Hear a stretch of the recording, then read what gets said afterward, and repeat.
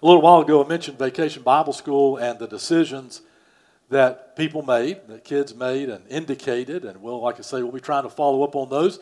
If your child or grandchild brought home a bag and you're not aware of why yet, it's because they indicated a decision. On Thursday evening, we recognize the children that indicated decisions during the week, send them home with those bags to help celebrate that, but also to let you know, to talk with your child, follow up with them. And if you have any questions, let us know. We want to get back with you, do our best to follow up, but as parents, as grandparents, we wanted to start with you. So, letting you know that as we continue to celebrate that, one thing occurred to me on Thursday evening when we had our wrap-up rally, and we through the week we had our pledges to the American flag, the Christian flag, and the Bible, and we duplicated that on Thursday evening with the families there. And it occurred to me, and I was sitting at the back as we said our pledges, it just hit me. I was thinking about it earlier today.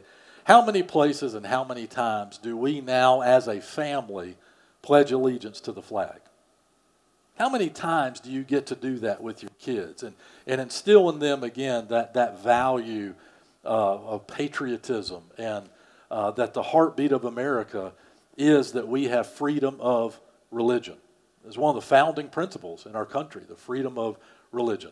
Then we understand that we are fallen sinners in need of a Savior. We trust Christ as our Savior. We understand that as believers in Christ, our citizenship is in heaven. But in this journey, in this time, God has put us in the United States of America.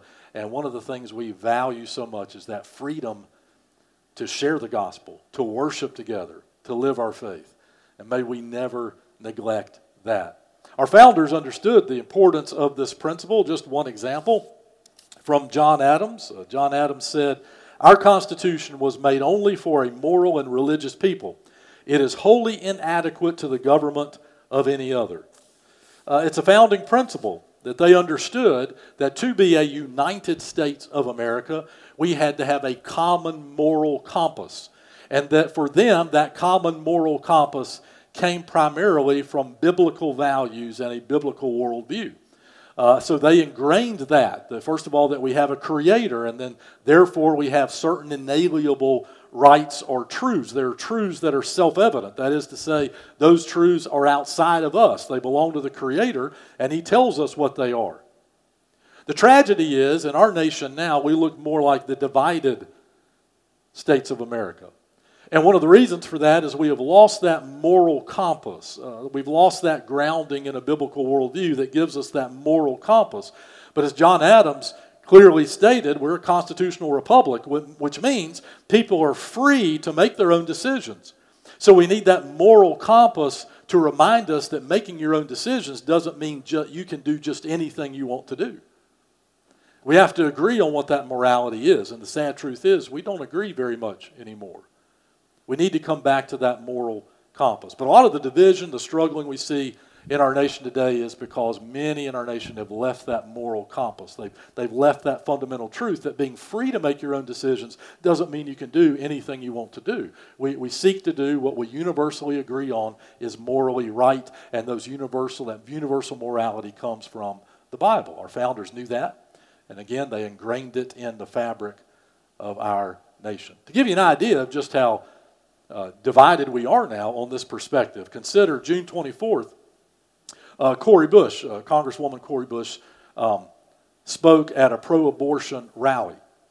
And she and a few others on the platform that day in Missouri made the statement that abortion was an act of love. Abortion, they said, was an act of love.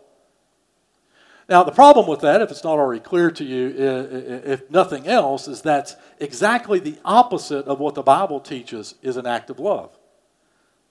See, the abortionist is saying an act of love is to take the life of someone else for my convenience. An act of love is to take the life of someone else for my convenience, and that's what they mean overall by abortion. Don't worry about the exceptions, just the rule, and the rule is it's for convenience. So to take the life of someone else for my convenience is an act of love. That's not what the Bible teaches. The Bible teaches that the greatest act of love any action, or any living action anyone can take, the greatest act is to give my life so someone else can live. Big difference between those two things. That's love, according to Scripture, to give my life so that someone else can live. And the principle doesn't necessarily mean that I have to actually die. What it does mean, though, is that I serve that principle, that true love means sometimes I have to submit and live my life in such a way that other people can live, that another person gets to live. It might mean I have to actually give my life, but at the very least, it means I have to take responsibility for my actions. I have to submit to law. I have to submit to order. I submit to morality. I live my life. And if I make a decision that conflicts with my convenience, I still sacrifice my life so that others can live. And that might mean sacrificing my convenience so that others can live. The Bible underscores this over and over and over. Just take one of the most popular and best known verses of all time. For God so loved the world that He gave His one and only Son, that whoever would believe in Him would not perish but have eternal life. God so loved you, what did He do? Did He take your life? No, He gave the life of His Son so that you could live. In John 15:13, Jesus echoed this out loud to His disciples. It's embedded in Scripture. Greater love has no man than this, that He lay down His life for His friends. There is no greater love than that. And it's certainly not taking the life of someone else for your convenience. No, it's deciding, choosing to lay down your life so someone else can live. That's the heartbeat of the gospel of Jesus Christ. That's the heartbeat of the gospel of Jesus Christ. That's the biblical definition of true sacrificial love. This morning, we're going to celebrate the Lord's Supper in just a few minutes as we acknowledge, listen to this, our declaration of independence spiritually. Our declaration of independence spiritually means that if you're a believer in Christ, He has set you free from sin and death. And Jesus said, He told us, He commanded us to participate in the Lord's Supper. And every time we did, remember Him. And remember what He had done for us. That is, every time you participate in the Lord's Supper as a believer in Christ, you are once again celebrating your declaration of independence. The day you trusted Christ as your Savior is the day you acknowledged His love for you, and He set you free from sin and death so that you could live for Christ. Next week, we'll pick back up in our series in the book of Daniel. But this morning, join me in the book of Romans chapter 6, just one verse this morning, verse 23. Romans 6:23. If you've been in church a long time, if you've been a Christian a long time, you might recognize this verse right away because it's a verse we often quote as we talk about salvation. And it's a reminder of what it means for us to be free in Christ and for the love of God in Jesus Christ to forgive us of our sins. Romans 6:23. The Apostle Paul is writing, and he says, "For the wages of sin is death, but the gift of God is eternal life in Christ Jesus our Lord." For the wages of sin is death, but the gift of God is eternal life in Christ Jesus our Lord. This verse has a line of demarcation right at the beginning. For the wages of sin is death, put a line there, but the gift of God is eternal life in Christ Jesus our Lord. Now we can summarize it this way. I'm going to tell you what our 2 points are, then we're going to go back and take a look at them. You ready? Sin destroys life, God gives life. Just that simple. Sin destroys life, God gives life. That's the line of demarcation. That's the difference between a biblical view of love and life and the world's view of love and life. Sin destroys life. God gives life. Let's break it down. Paul says, "For the wages of sin is death." The word "for" is there because it's the conclusion of a long drawn-out explanation Paul is giving about the difference between being free in Christ and being a slave to sin. Then he gets to this point and he says, this is why. For the wages of sin is death. That is, the payment for sin is always death. That's the end result of it.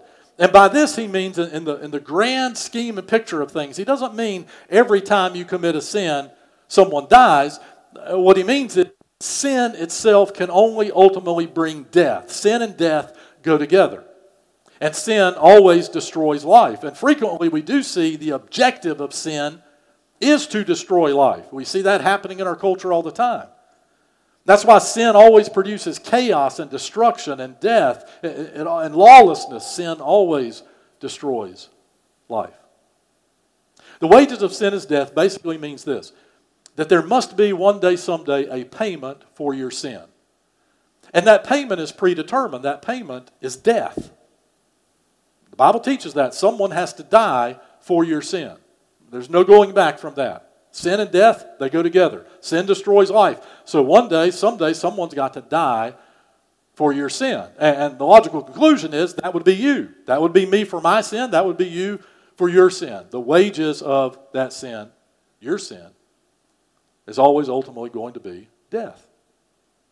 But the term wages is kind of specific, and it brings to mind a particular picture, a payment picture. You see, sin operates and death operates with sin in an earnings model, an earnings way of doing things. Think of it like this. Let's say you get a new job tomorrow, and you go to your employer and you say, "What am I getting paid to do this job?" And your employer says, "I'll tell you when you're finished." So you work all day and you come back at the end of the day and you say, "What did I get paid today?" And your employer says, "I'll tell you when you finish tomorrow. And I'll tell you when you finish the next day." And on this goes. And every time you ask your employer, "What am I going to get paid?" your employer says, "I'll tell you at the end of the day tomorrow." And then after a while, your employer starts tagging on to that, "But make sure you work harder and that everything you do is good.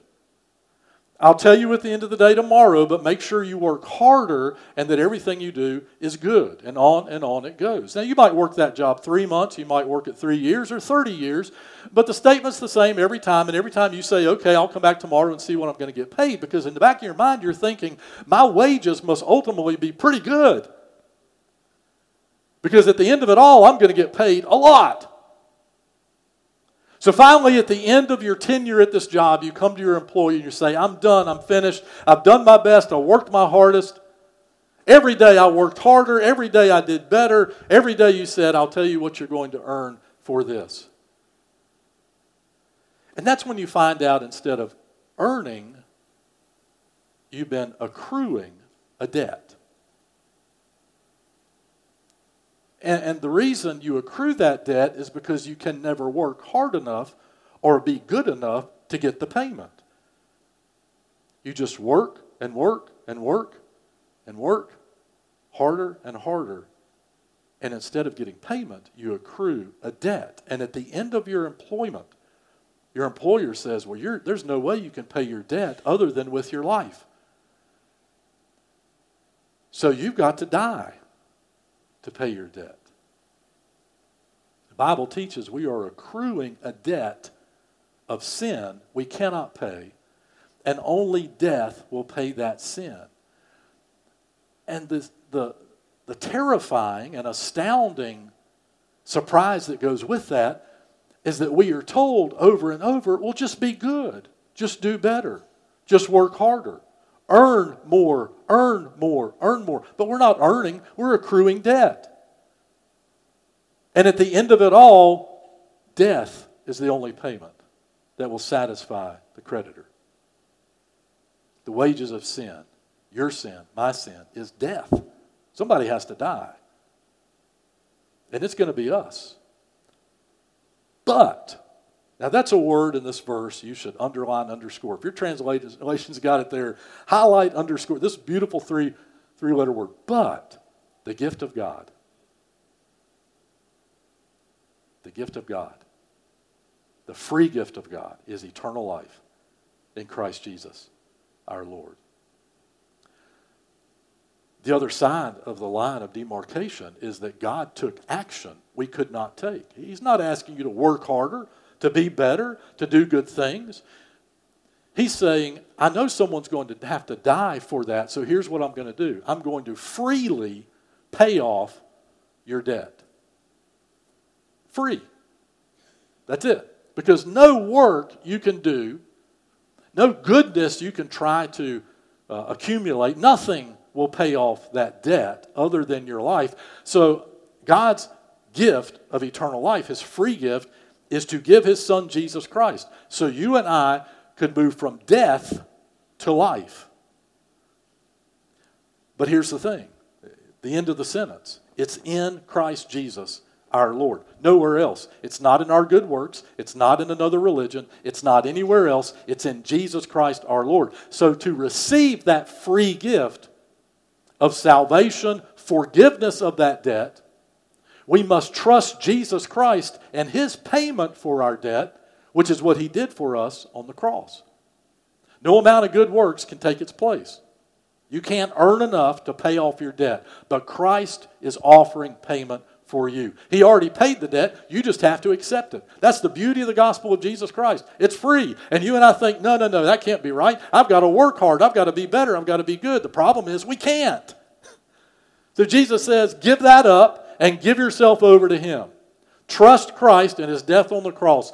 He paid for your sin on the cross. He paid for my sin on the cross. Yes, someone had to die because the Bible says without the shedding of blood, there will be no forgiveness of sin, no forgiveness of that debt. So Christ died on the cross for you and for me. That's why every time we celebrate the Lord's Supper, you're celebrating your declaration of independence. Christ set me free from sin and death and the burden of trying to satisfy that debt on my own. And there's no way I can. But you have to acknowledge, you have to realize, I cannot satisfy that debt on my own. I can't do that on my own. Only Christ can do that, and He's done that for me. One day, Mark Jones' mother got a call from Mark's third grade teacher. And Mark's third grade teacher said, I need to tell you something that Mark did today. And Miss Jones, like most mothers, cringed. What did he do? And the teacher said, no, it's not like that, but I've never had anyone do what he did, and I want to be the one to tell you. I want you to know what your son Mark did. She said, this is how it works. She said, I have an assignment I use every year, and I've been using it for years and years and years. And the students have a story. I tell them a story, and then I ask them to finish the story. And the story goes like this. An ant and a grasshopper were friends. They were neighbors and friends. And winter was coming. So the ant worked hard all summer to get ready for winter. The ant stored up everything he would need to take care of himself for the winter. But while he was working hard and getting ready for the winter, the grasshopper did nothing. The grasshopper played in the fields and had fun in the grass and came by to watch the ant work, and then the grasshopper went off and did what grasshoppers do. Then winter came, and the grasshopper came to the ant and said, will you give me some of your food so that I can survive the winter? And she stopped there and she said, so, Mrs. Jones, I asked the students to finish the story. And when I asked them to finish the story today, Mark raised his hand and he said, can I draw a picture? And she said, well, you can draw a picture at the end, but you need first to finish the story. It's important you actually write out the finish to the story. So she said, I'm calling you to tell you Mark's finish to the story. She said that most of the time, far and away, the students will say, when winter came, the ant gave the grasshopper some of his food, and they shared the food. Even though the ant didn't have as much, he gave some to the grasshopper. And she said occasionally there will be a student that says, well, the grasshopper blew it, the ant didn't give him anything, and the grasshopper died. But she said, for the first time since I've been teaching, a student did something that no student had ever done, and your son Mark did it. This is what he said. When winter came, the ant gave the grasshopper everything he had, and the grasshopper lived, and the ant died. And Mrs. Jones said, well, did he draw a picture? She said, yes. At the bottom of the page, he drew a picture of 3 crosses, and then under it he wrote, the end.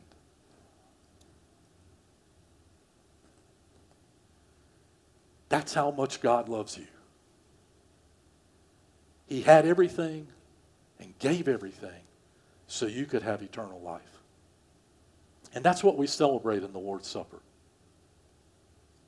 In just a moment, our deacons are going to come and sit on the front, and they'll be serving you the Lord's Supper. We use the combined bread and the cup, the wafer and the cup together, and I'll walk through that with you, and in just a moment. If you're not a member of First Baptist Church, but you're a follower of Christ, you know you've trusted Christ as your Savior, we want to invite you to participate with us. You don't have to be a member of First Baptist, but you do need to be a Christian. You do need to know that you've trusted Christ as your Savior. See, this is a distinctly Christian act, and Jesus told those who follow Christ, follow Him, committed their lives to Him, to do this in remembrance of their Independence Day, their Declaration of Independence, in remembrance of the day that you trusted Christ, death on the cross, as a substitution for you. That's what you're doing. And when we celebrate it together, we're acknowledging what He's done for us.